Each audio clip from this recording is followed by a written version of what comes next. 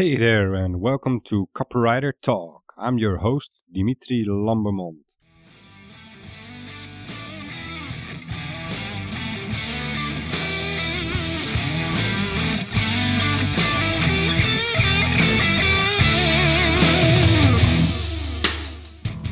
And on this episode, I want to take you back to an old blog I wrote somewhere around 2012. With all the mess that Facebook is in, it somehow seemed appropriate. The people called. They would like their social media back. Somewhere we took the wrong turn. Somewhere things went a little bit wrong. And now we have to bear the consequences. What am I talking about? Social media, of course. We have opened the door a little bit too far, and now we are all well and properly fucked. The dogs have smelt money and don't want to let go of that smell anymore. Social media is starting to rot a bit. The shine is gone. I've been walking around online for a while as a user and as an advisor. I remember how nice it was to discover a forum for the first time. A quiet place on the internet where you could talk to other nerds about your subject and your niche. It was an environment where everyone understood each other. Sometimes there was a troll in there, sometimes a commercial party tried to get its foot in the door, but that did not cause the forum to break up. If you were on a forum long enough, then in real life meetings with the groups sometimes came about. All very nice, slow and friendly. It was the same feeling I had when I took my first steps on social media. I too started on Twitter timidly, on MySpace, opened an account on Facebook, and finally on every shiny new object that came my way. Again, I came across the same feeling of the forum, people with great ideas about my niche. It all went well together and conversations went smoothly. We were talking to our peers. Together we all thought we were at the beginning of a revolution, and that revolution would be fundamentally social. Social media. It has looked like it for a long time. Finally, we get to use the internet to be social. The train grinds to a halt. Via Twitter, we can arrange a car. You've lost your wallet?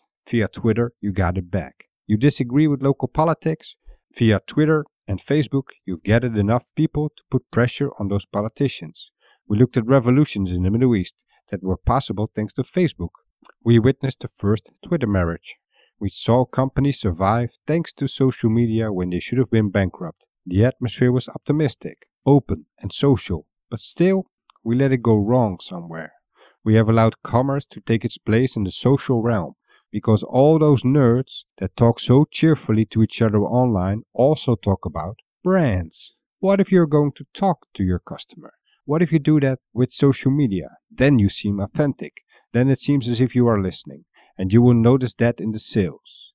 I also gave those presentations myself. Your customer is online, go and talk to him. We have opened the door to money, and the money has come in rolls. Thanks to gurus, coaches, ninjas and everyone who is just happy about social media. My social media is far from being social.